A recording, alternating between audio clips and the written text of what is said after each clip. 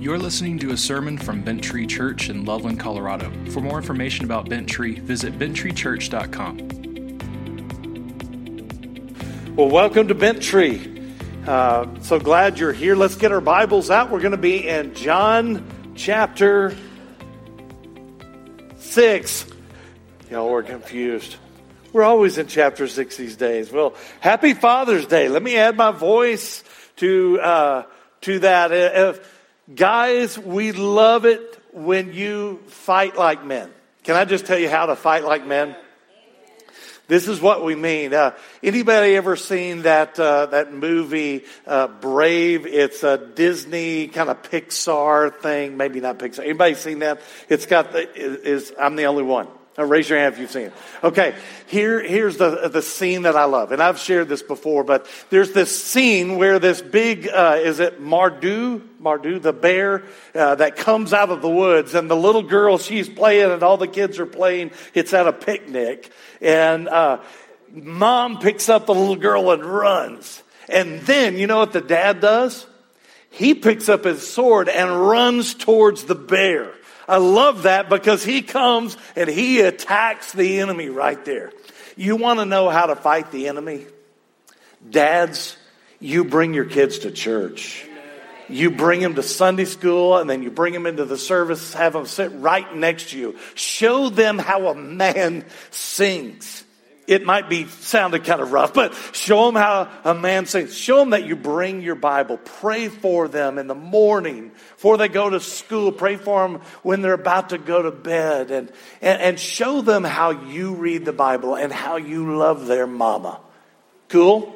Well, that was a free part of the sermon. That wasn't even part of it, so I just wanted to encourage you, men, fight for your families. Fight for your families. So, well, here we're approaching the end of chapter 6, just a few more times together, and then we'll be done, but it's going to be a while because we've got just so much here. The last half of chapter 6 has just been Jesus teaching this giant crowd about who he is as the Son of God and what that means for those that he came to save, his followers.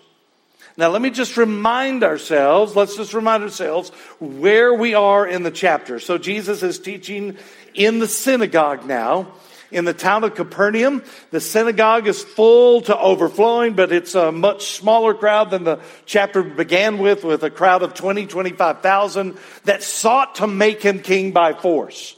Now, this had been because Jesus had fed them, this massive crowd, with a few loaves of bread and fish. But as the crowd had followed him now over to Capernaum and heard Jesus teach and claim to be the bread of life come down from heaven, and as he had pointed to their unbelief, even though they had seen, even though they had experienced this sign was clearly from heaven, they had begun to grumble. They had begun to complain. The word there in your text is murmur. The crowd following Jesus began to then peel away as he taught them. It's like they hear his teaching and they go, it's just too much. It's too much. As the conversation moves to the synagogue now, the Jewish leaders join in the fray. They begin to attack Jesus' character, first of all. They said, he's just a local boy. What would he know? We know his parents. We know his birth is of questionable background for who his dad is. But then Jesus, he doubles down on this teaching. He had simply, up to this point, been talking about himself as the bread from heaven. Not to just feed the body, but to feed the soul, right? But then he says in John 6, starting in verse 53, look at this. So Jesus said to them, truly, I say to you, unless you eat the flesh of the Son of Man and to drink his blood, you have no life in you. Whoever feeds on my flesh and drinks my blood has eternal life, and I will raise him up on the last day. For my flesh is true food, and my blood is true drink. Whoever feeds on my flesh and drinks my blood abides in me, and I in him. And the living Father sent me, and I live because of the Father. So whoever feeds on me, he also will live because of me. Now this is the bread that came down from heaven, not like the bread the fathers ate and died. Whoever feeds on this bread will live forever.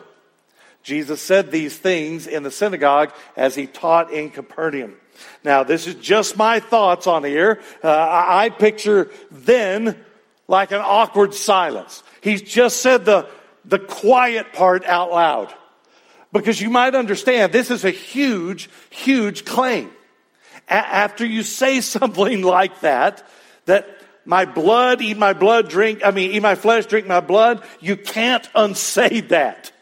Think about this. If you were going to invent a new religion somehow, just from scratch, one that would attract as many followers as possible, you wouldn't say what Jesus just said here.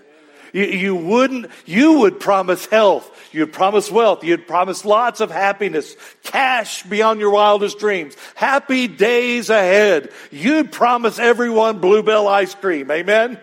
But this isn't just a made-up religion, is it? This is the truth Jesus lays down.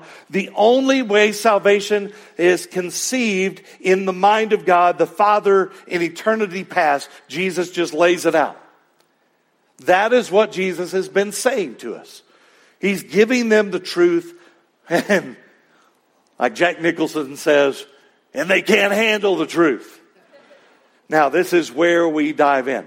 Remember, the crowd is now being represented by these Jewish leaders, and the crowd is clearly grumbling, led by these guys. They're complaining, they don't like it. But a group of people began to speak that have not heard yet. These are the Jewish leaders.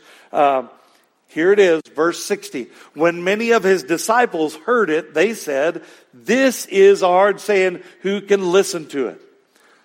Now the Jewish leaders have been listening or joining in, but now his disciples say this. It's not necessarily the 12, we'll get to that, but it's his disciples that start to complain. The guys that follow him, we'll see in just a few verses what this looks like after all of the disciples leave but the 12. But these are the people that have been following Jesus up to this point for almost 3 years now. His fans, his supporters, they were literally followers of Christ in a physical sense. They'd followed him from place to place. Apparently, Jesus has just gone too far for them. You've heard me for a few weeks tell you about chapter 6 is going to work like a funnel, right? You've heard me say that. At first of the chapter, thousands upon thousands believe and begin to follow Jesus, at least at a mental level. They want to make him king by force because he gives them physically what they want. More food, more bread, more fish. But as Jesus teaches the crowd, his teaching becomes this funnel that starts to drive away those that are not true followers. The funnel is that Jesus is separating true believers from false believers. Now he's giving them this teaching, right? This doctrine of what it means to believe. And false believers, well, they self-select out. Here's the thing I want us to see. Write this down. Jesus' doctrine becomes the measure of his followers' discipleship. Jesus' doctrine becomes the measure of his followers' discipleship. In other words, when the people had heard the fine print of what Jesus is talking about, of what true following Jesus, true discipleship really meant, they were not interested. And remember, this wasn't Jesus' enemies, the Jewish leaders. They're there too. These are his disciples. This is clearly those who had followed him up to this point, thinking in their head, this is the Christ, he's returned for us. Now, this is sad to me, and it may surprise us, but it was not at all a surprise to Jesus. Everyone wants Jesus until you read the fine print, right? And what had been that fine print that was now turning these people away? Look at verse 60 in your Bible again. When many of his disciples heard it, they said, "This is a hard saying. Who can listen to it?" Two words I want us to look at. The first word is heard. You can underline it there. When many of his disciples heard it. The word here in the Greek is pronounced akouo. Akouo. Here it is. Heard. Akouo means to listen attentively, understand the meaning, to hear a legal case. They have heard it. They have weighed it. They have listened attentively now. This is what you're saying, Jesus. Is this it? This is it. They said, okay, we have the meaning. Jesus had drilled down on what his meaning is in the text, or who he is, what he is expecting of his followers, and they finally listen. Now, maybe before they were just caught up in the excitement, all the people, the thousands of people, the crowd, the miracles, the food, the full bellies, but now they're really listening to him. Now, what are they getting? Well, Jesus had just said over and over that this is the truth. I'm telling you that I am the bread of life, and you must consume my flesh, drink my blood.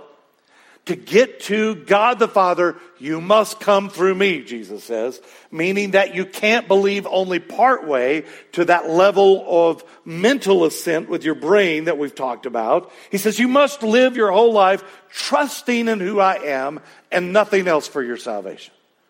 To follow me, to give up anything else that you have placed the meaning of your life on. Even good stuff, family, other things like that. You've got to give that meaning up and follow me. And that brings up the second word here in verse 60. Underline this, the word hard. When the disciples complain and say to each other, this is a hard saying, who can listen to it? The Greek word here is skleros. Skleros, here it is. Hard, skleros, means harsh.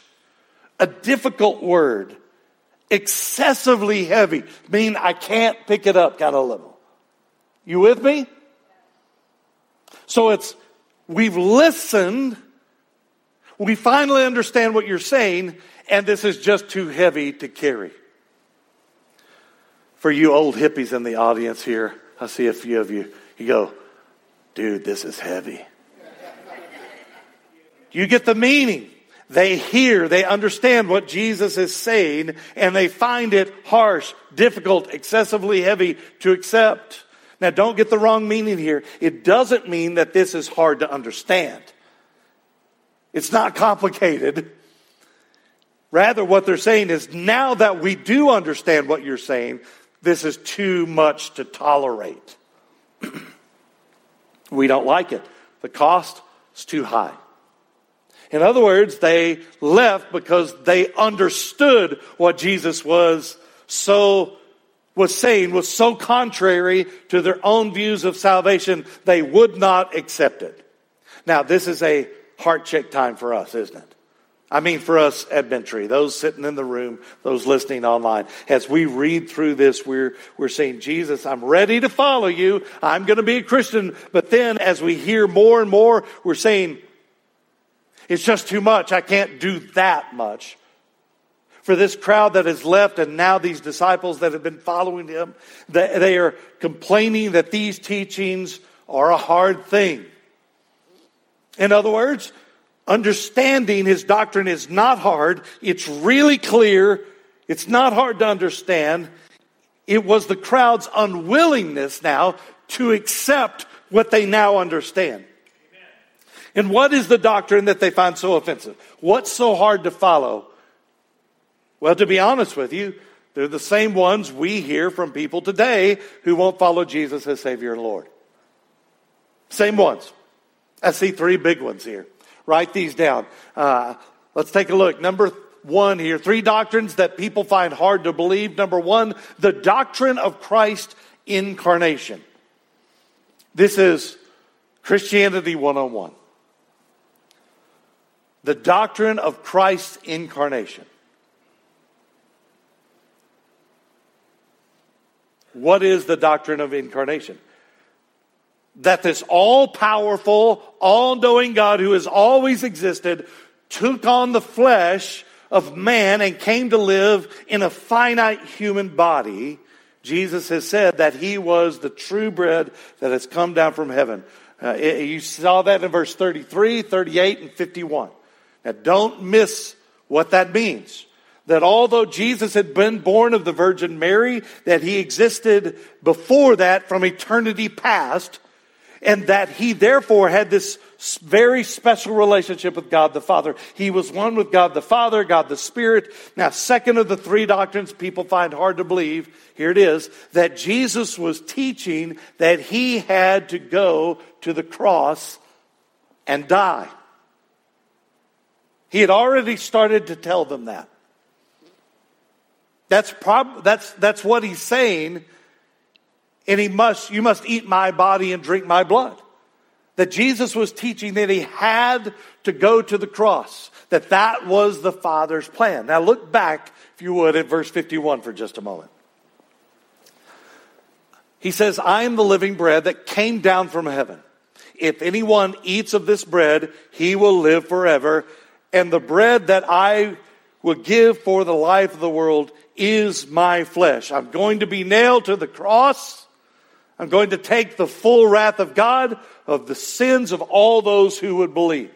The giving of the bread of his flesh, given as a substitute for us, he becomes the bread of life that we can eat by how?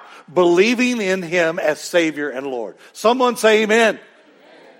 Now, why is this so hard for us to understand? The answer is it's not.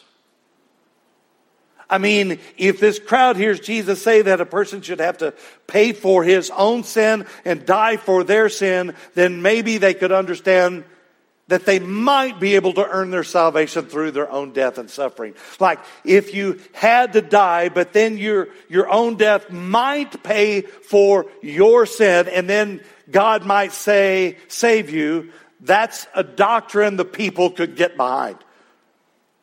Like, I'll die for myself and I'll save myself. But that's not what Jesus is saying, is it? He's saying there is no way for you to earn your own salvation, even if you died. The hard thing is to agree with is that Jesus is the only way to God. That's hard. That it was only Jesus who could earn salvation. And on top of that, they would have to receive salvation as a free gift from him or not receive it at all.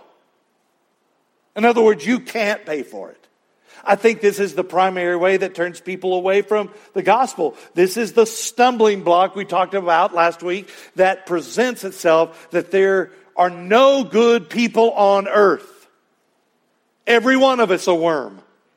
Every one of us guilty, worthy of hell. That we can't save ourselves. We have no ability to come to Jesus. We can only receive it as a gift. That even our acceptance of what Christ has done for us isn't the thing that regenerates us. Listen to me. Even the acceptance of what Jesus Christ has done for us isn't the thing that regenerates us, but that he regenerates us first and then we accept it. I know some of you struggle with that. That regeneration precedes faith. People find that objectionable, to say the least. They so want to have a part in their salvation to somehow say, without my decision, God could never save me. Explaining to God what he can and can't do. But then the third doctrine of Jesus that people find hard to believe is this. Jesus taught that the reason they did not believe was that on their own they could not believe unless God the Father had given them to Jesus. Now make sure you get this. Jesus repeats it 3 times. Jesus taught that the reason they did not believe was that on their own they could not believe unless God the Father had given them to Jesus. Now, over the last few months together, what we've seen here is that Jesus' teaching, it makes up a system of doctrine we call Reformed doctrine. It's the old school stuff. It's pre-American Christianity. That man's spiritual inability to please God on his own, and therefore the absolute necessity of God's electing grace and salvation. Let me tell you, there's not a message in all the world that will raise the anger and the ire and rebellion of the human heart more than this doctrine. There's just not one. But it's what Jesus clearly teaches in John 6. I mean, you simply cannot get around the message of verse 44 when Jesus says, "No man can come to me unless the Father who sent me draws him. And I will raise him up on the last day." Tell me how you get around that. The answer is you can't. The message makes this crowd so upset, and it makes his own disciples so upset that many of them began to leave. And yet Jesus doesn't hesitate to proclaim this message. Back then, in Christ's time, all three of those doctrines those people find so upsetting run counter to their normal way of thinking. Messed up thinking, but thinking. Really, it's true to our way of thinking now, isn't it? Before Christ, we want to be in control of our destiny. Here's the question we need to ask ourselves. Are we willing to change our opinions on doctrine to conform to the teachings of Christ? Are we willing to change our opinions on doctrine to conform to the teachings of Christ? And you'd say, Paul, that's an obvious yes answer. But for 25,000 people that claim to be followers of Christ, they go, no, he's going to need to follow what we say. So, are we willing to change our opinions on doctrine to conform to the teachings of Christ? Or will we persevere in believing and basing our life on error? If we continue to call ourselves Christ followers, his disciples, we need to be willing to have our belief system corrected according to Jesus' teaching. Amen? And please, never, ever take my opinion on this stuff as a pastor, as a theologian. Always, how often? Always let your doctrine, what you believe is truth, be shaped by only the Word of God. Amen? Now, what we've got to constantly remember is to not evaluate spiritual truth by what we think it should be. Based on our own feeling, based on our own understanding. One of the scariest things I've heard Christians say is, I think God works this way. You think or you read.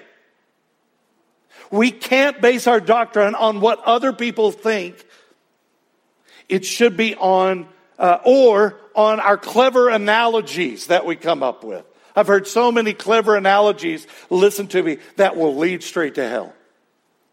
We have to constantly compare what we think, what is true, to what the Bible actually says. Okay, back to verse 60. We started there and here we still are. Okay, verse 60. When many of his disciples heard it, they said, "This is a hard saying. Who can listen to it?" Now remember, this is complaining about what Jesus had just said. This is what, but under their breath, murmuring. That's literally the sound of, Jesus knew they're complaining. Jesus knows everything. So we read in verse 61, but Jesus, knowing in himself that his disciples were grumbling about this, said to them, "Do you take offense at this?"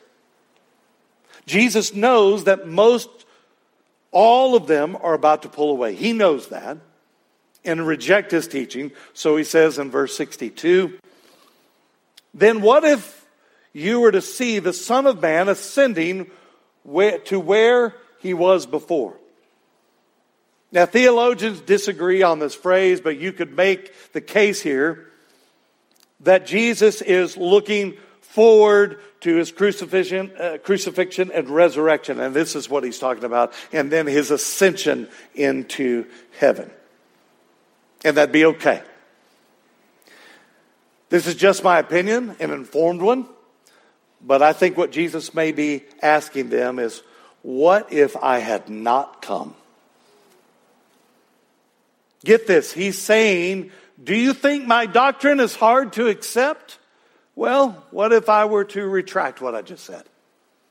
What if I said, never mind, I'll just retract the whole thing. The plan of redemption of me taking on flesh of man and come in my body as a sacrifice for sin. What would you say then if I just retract it all? Do you see what Jesus is doing here? He's closing off all other avenues to view salvation. What would we do? Or if I say, if Jesus never came as a man to live a perfect life, to take on himself the sins of all those who would believe, I should say, what could we do? The answer is, there's nothing we could do. I mean, for those that believe Jesus is the Christ, the Messiah, our case would be hopeless, dark, desperate if he had never come. But praise God, he did come. Amen? That all-powerful God took up residence in the body of a baby inside another body of the Virgin Mary. He did come. He did live the perfect life. He went willingly to the cross to give his life as a ransom for many, to pay our sin debt to God by becoming a sacrifice for sins of all those that the Father calls by his efficacious working of the Holy Spirit. The Spirit calls us. God the Father raised Jesus back to life on the morning of the third day. And don't miss the significance of this resurrection. It would be impossible for us to place too much emphasis on the resurrection of Christ. Impossible. Because it shows us that his death was accepted by God the Father as payment for our sins. It means the whole gospel works. But it didn't stop there. His ascension back to the throne room of heaven, where he is seated next to God the Father, means he is actively interceding on our behalf right now. Praise God. He is actively interceding. He's praying for you as a believer. He's saying, that's one of mine. That one too, right over there. He's praying for us. I look at all these truths and see my salvation not just made possible, but hear me, church. Salvation made secure. Like Romans says in Romans 5, 8, and 9, but God shows his love for us in that while we were still sinners, Christ died for us. Since therefore we have now been justified by his blood, much more shall we be saved by him from the wrath of God. For those that he calls to life, and we believe we have been made righteous, declared clean, saved from the wrath of God. So I think Jesus is asking them, well, what if that had never happened? What if I had not come? Then check out the next verse. This is amazing. Verse 63, John 6. It is the Spirit, notice the capital S, the Spirit, talking about the Spirit of God. The Spirit gives life. The flesh is no help at all. The words that I have spoken to you are spirit and life. Now notice the small s. He's saying, look, I'm speaking to you in your spirit. The ones that have been regenerated, you can hear this. I've been giving you this spirit and life. He doubles down again. He won't let go of this. Now notice that he says it is the Spirit who gives life. Talking about that Holy Spirit. Now, and for good measure, he adds the flesh is no help at all. In other words, your thinking through it is no help at all. Your works, no help at all. Isn't he precluding our ability to add anything to our justification? He's precluding it. In other words, he's stopping. You can't add anything. This is what we learned way back in John 1 when the apostle says this about Jesus coming to save people. Look at verse 10 of John 1. He, talking about Jesus, was in the world, and the world was made through him, yet the world did not know him. He came to his own, and his own people did not receive him. But to all who did receive him, who believed in his name, he gave the right to become children of God. Now watch this. Who were born not of blood, nor of the flesh, nor of the will of man, but of God. For everyone that goes, no, Paul, let me explain to you, it's my will that I choose Jesus. Oh, you would be arguing with John then? You'd be arguing with that. Because he says no. Same message, right? People don't decide to come and are made alive. The Spirit regenerates them. Then they come to Christ in faith and follow Him. It is a miracle every time someone's saved. Not just someone that says, oh, I think I've decided. Oh, praise God you decided. But you were brought to life. But again, don't take my word for it. Let's remember what Jesus says back in John 3 when He's talking to Nicodemus. Verse 5, Jesus answered, truly, truly, I tell you, unless one is born of water and of the Spirit, look at the capital S, he cannot enter the kingdom of God. That which is born of the flesh is flesh, and that which is born of the Spirit is spirit. Do not marvel that I said to you, you must be born again. The wind blows where it wishes, and you hear its sound. But you do not know where it comes from or where it goes. So it is with everyone who is born of the Spirit. It says we don't understand it. The Spirit chooses. Now, once again, Jesus makes it clear in His Word. Regeneration precedes faith. I'll say it again. Regeneration precedes faith. Back to verse 63. It is the Spirit who gives life. Let me just do a check-in real quick. Who gives life? Spirit. The Spirit. It is the Spirit who gives life. The flesh is what? No help at all. The words that I have spoken to you are spirit and life. Now, to the disciples that are rejecting Him and His message, Jesus' point is that it is far better to have Christ's ministry, even though it has doctrines that are hard to swallow and believe, than to not have Christ at all. Amen. But then look at that second sentence in verse 63. Jesus says, the words that I have spoken to you are spirit and life. Here's what we can know about this. Write this down. Real understanding of the truth comes only through the work of the Holy Spirit.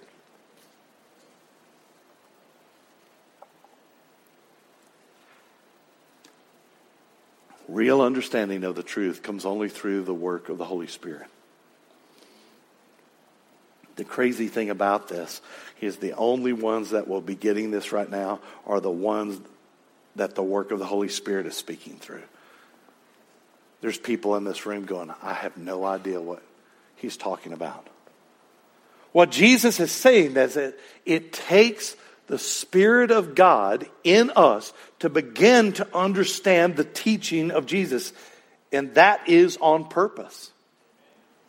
I find it incredibly interesting that the concept is not hard to understand. But it actually brings up an interesting thought, though. Have you ever been like, man, it would have been so cool to just sit there at Jesus' feet and hear Him teaching and preaching, seeing people healed. Like just have been right there to hear His actual voice, to see His face, to travel with He and His disciples. And I'm sure it would have been wonderful to have that experience. But what I find so interesting is that there were tons of people that had done just what I just described to you and then turned away. That, my friend, shows it's got to be the Spirit. They saw miracles. The literal miracle of their belly being full of bread was still in their stomachs, and they're turning away. We might be thinking, but that would not have been me. I would have believed. But it didn't help any of those people turning away, did it? To be physically in the presence of Jesus. Jesus had been teaching that it was the truth of what? His words, His message. And the sign that they were to bless them, not a physical outward appearance. Look at this. Like our point we just wrote down. Real understanding of the truth comes only through the work of the Holy Spirit. Even those people sitting right there, they could only be brought to life by the work of the Holy Spirit. There was this time we read about, you'll remember in Luke 11, verse 27. It's talking about Jesus as He says, as he said these things, a woman in the crowd raised her voice and said to him, "Blessed is the womb that bore you and the breast at which you nursed." But he, Jesus, said, "Blessed rather are those who hear the word of God and keep it." Now the lady was making a point of what a blessing it was for Mary, the mother of Jesus, to be Jesus' mother. But Jesus is saying, you really want to know a bigger blessing? You want to know a bigger blessing? It is those who hear the word of God and keep it. In other words, those that have believed because the Spirit of God had made them alive at the direction of God the Father. Over the years I've been a pastor, I've had people thank me for preaching the truth of the gospel, and it always feels nice. It does. They say something like, "Pastor Paul, it was your preaching that led me to Jesus." And although it sounds right, at first it's not. You see, I was simply the instrument that the Holy Spirit of God used. Here's the truth. When someone gets saved, truly born again, under my preaching or any other preaching, or you're sharing the gospel at Starbucks, here's what really happens. Regeneration takes place when the Word of God is carried to the spiritual understanding by the supernatural intervention of God's Holy Spirit. I know that's a lot, so make sure you follow it. Regeneration takes place, being born again takes place when the Word of God is carried to the spiritual understanding by the supernatural intervention of God's Holy Spirit. Outward signs of our belief are great. They're so good. I love it when we see that. Things like prayer and baptism and repentance. Man, wonderful. But those come because regeneration at the command of God the Father through the working of the Holy Spirit. What's scary is when false doctrine starts to creep into the church that says, no. You need to understand, baptism saves you. Taking communion saves you. Reading your Bible saves you. Or even this is going to hurt some of your feelings.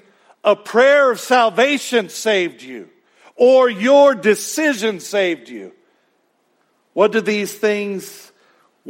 those things, because we do those things because we are saved. You hear me? This is crystal clear in Jesus' teaching. Those are all good, great things. They are evidence of your faith. You are given the ability to come to Christ. How do we know? Jesus says it 3 times in John 6. We pray a prayer of repentance because we have been made alive. We are baptized because we have been regenerated. We repent of our sins because we have been made alive. Amen? Now, back to Jesus here in John 6. Those people are complaining, and Jesus has just laid it out for them. And they're upset. They are so upset, not because they are confused. No, they're upset because now they understand Jesus is being so clear. They go, we can't have any of this. And now Jesus points, he puts a bow on it. He says, here's the little bow. He says in verse 64, he says, but there are some of you who do not believe. And they're going, look, we just followed you from around the lake. We just hiked all this way. He said, no, there's some of you who don't believe. For Jesus knew from the beginning those who did not believe and who it was who would betray him. And he said, this is why I told you that no one can come to me unless it is granted to him by the Father. For a third time, uno, dos, tres. Jesus tells the crowd, you don't believe, and that no one can come to me unless it is granted him by the Father. I mean, how many times does he have to say that until we agree with him? Now, what's very interesting is something that will hit in depth soon. God willing, that even in their midst, I'm talking about the remaining 12, the core group. Maybe a few family members, but it says just the core group. Even there was a wolf in sheep's clothing, wasn't there? Judas would betray him to death, and we see it right here that Jesus even knew that. Here's the confusing part for so many Christians around Jesus' teaching on salvation, is that mankind has tried to overlay his opinion over Scripture. Like, let me tell you what Jesus meant. We just lay it over. Our default mode is that we make salvation all about us and what we do. Rather, it is about what Jesus has done. Unlike every other religion, Christianity is a done versus do. But we keep trying to make it a do versus done, like every other religion. Now, when we make it about us, something that we do something to be saved, instead of it being the work of God alone, we always wonder, was it enough? Was it enough? Did I do enough? Did I believe hard enough to be saved? Like, did I do too much or too little? Now get me. A true believer in Christ Jesus will begin to produce spiritual fruit. Love, joy, peace, patience, kindness, self-control. Being slow to anger. Abounding in what? Love. But hey, that fruit is sometimes hard to see at first when you're in the middle of a hard time. It is. And sometimes we might be tempted to lean on our emotion and ask, but do I feel saved today? Do you do that? I do that. But it's not about a feeling, is it? It's about the work of God, what God is doing in our life and what Jesus has done on the cross. That's why we have to trust what we know to be true, and that is the Bible, the words of Jesus. So, what will you do? Will you believe in the words of Christ Jesus, right here, or trust your own instincts and turn away like these people are doing? You've read the fine print. These words that Jesus was speaking were not directed at those people, just directed to those people of that day. They're directed to you and me. Supernaturally, those words are directed at you and me. If you're not a Christian, here's your obligation. Read God's word for yourself. Reflect on it. Read John 6 right here. Follow those words wherever they lead you. And on the other hand, if you are a Christian, what is your obligation here? To take these words of Jesus to the world where you live. To actually use your mouth, use your vocal cords to share the gospel with the world where you live. Your friends, your coworkers, your family. Yes, we have other obligations as believers, for sure. We need to feed the hungry. Amen? We need to pray for the sick. We need to take care of the widow and the orphans and comfort the ones in sorrow and care for those people hurting. We need to stand up for justice. But we do those things, listen to me, because we love God, because He has given us a love for the people of the world. To do those other things without sharing the gospel is like giving a cup of cold water to someone on the way to hell and saying, see ya. We share the gospel, we care for people not to save ourselves, but because we are saved. Amen. But remember, all these things we do for the world around us and caring for others means nothing if we don't also give them the words of life. Last week I used the analogy of me bringing God's words to us like a kind of spiritual meal. Some of you remember that because you were real hungry at the time. Spiritual meal that whoever's preaching, we prepare. We make some steak fajitas. We'll throw some chicken in for people that don't like steak. We provide meat, potatoes, the good stuff. We don't just give you, here's some pixie sticks for you to sweet stuff. You need to feed on the words of God. You go, well, I've been a Christian all my life. No. You need to feed on the words of God. That's why I beg you, don't miss church.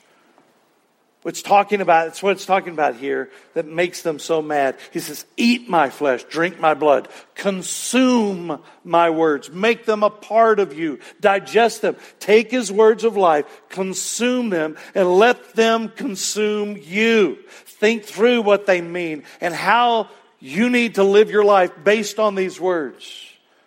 And don't be discouraged. You'll always be tempted to turn back. Me too. I'm as serious as I can be. But keep on keeping on all the way to the end of your life until Jesus returns and takes us out of this world.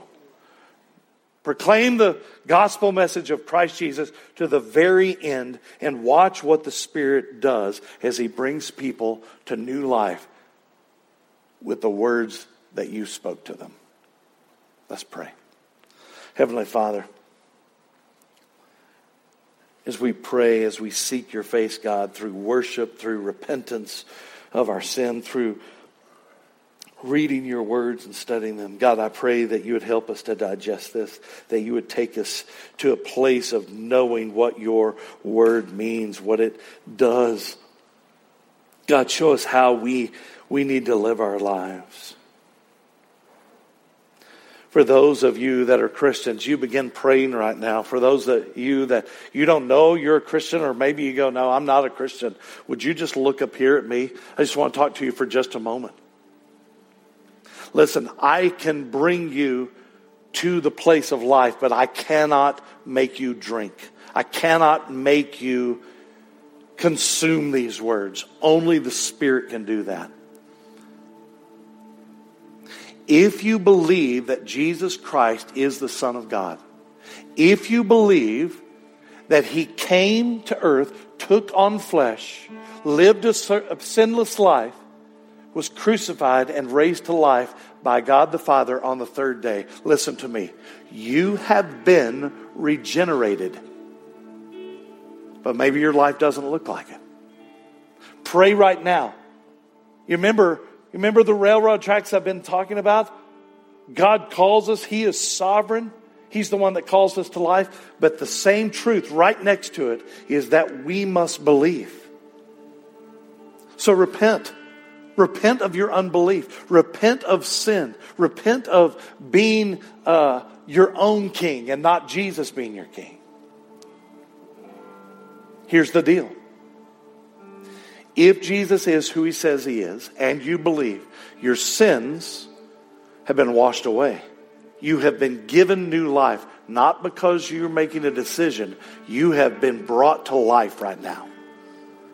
So the decision you're making is, I will follow Jesus. Will you do that? Will you pray, Jesus, I don't know what I'm doing? Will you pray, forgive me of my sins? Will you pray, God, show me how to live this life? Maybe you have some addiction out there. Maybe you have some habit that you formed and you go, but that would keep me away. Now listen, Jesus' blood covers everything. But you're right. It's hard to break the pattern sometime of sin. We can help with that.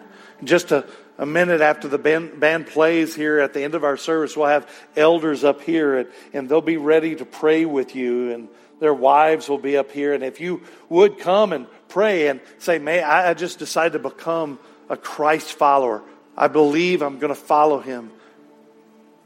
But pray for me, because maybe I have an addiction to porn. Maybe I have this habit of drinking too much. Maybe I have this thing where I've been cheating on my wife, or I've been lying. Whatever it is, you've been forgiven of it. But let's break the chain of sin. Pray with those elders. Come up and say, hey, I'm a Christian. Show me how I can follow the Lord. Tell me how I can be baptized. Well, end your prayer like this. Jesus, thank you for saving me. I don't know how I'm going to do it, but I want to follow you till my dying day. Can you pray that? Show me what steps to take. Thank you for saving me. In the name of Jesus Christ, I pray. Amen. Thanks for listening to this sermon from Bent Tree Church. To get connected at Bent Tree and for more information, please visit benttreechurch.com.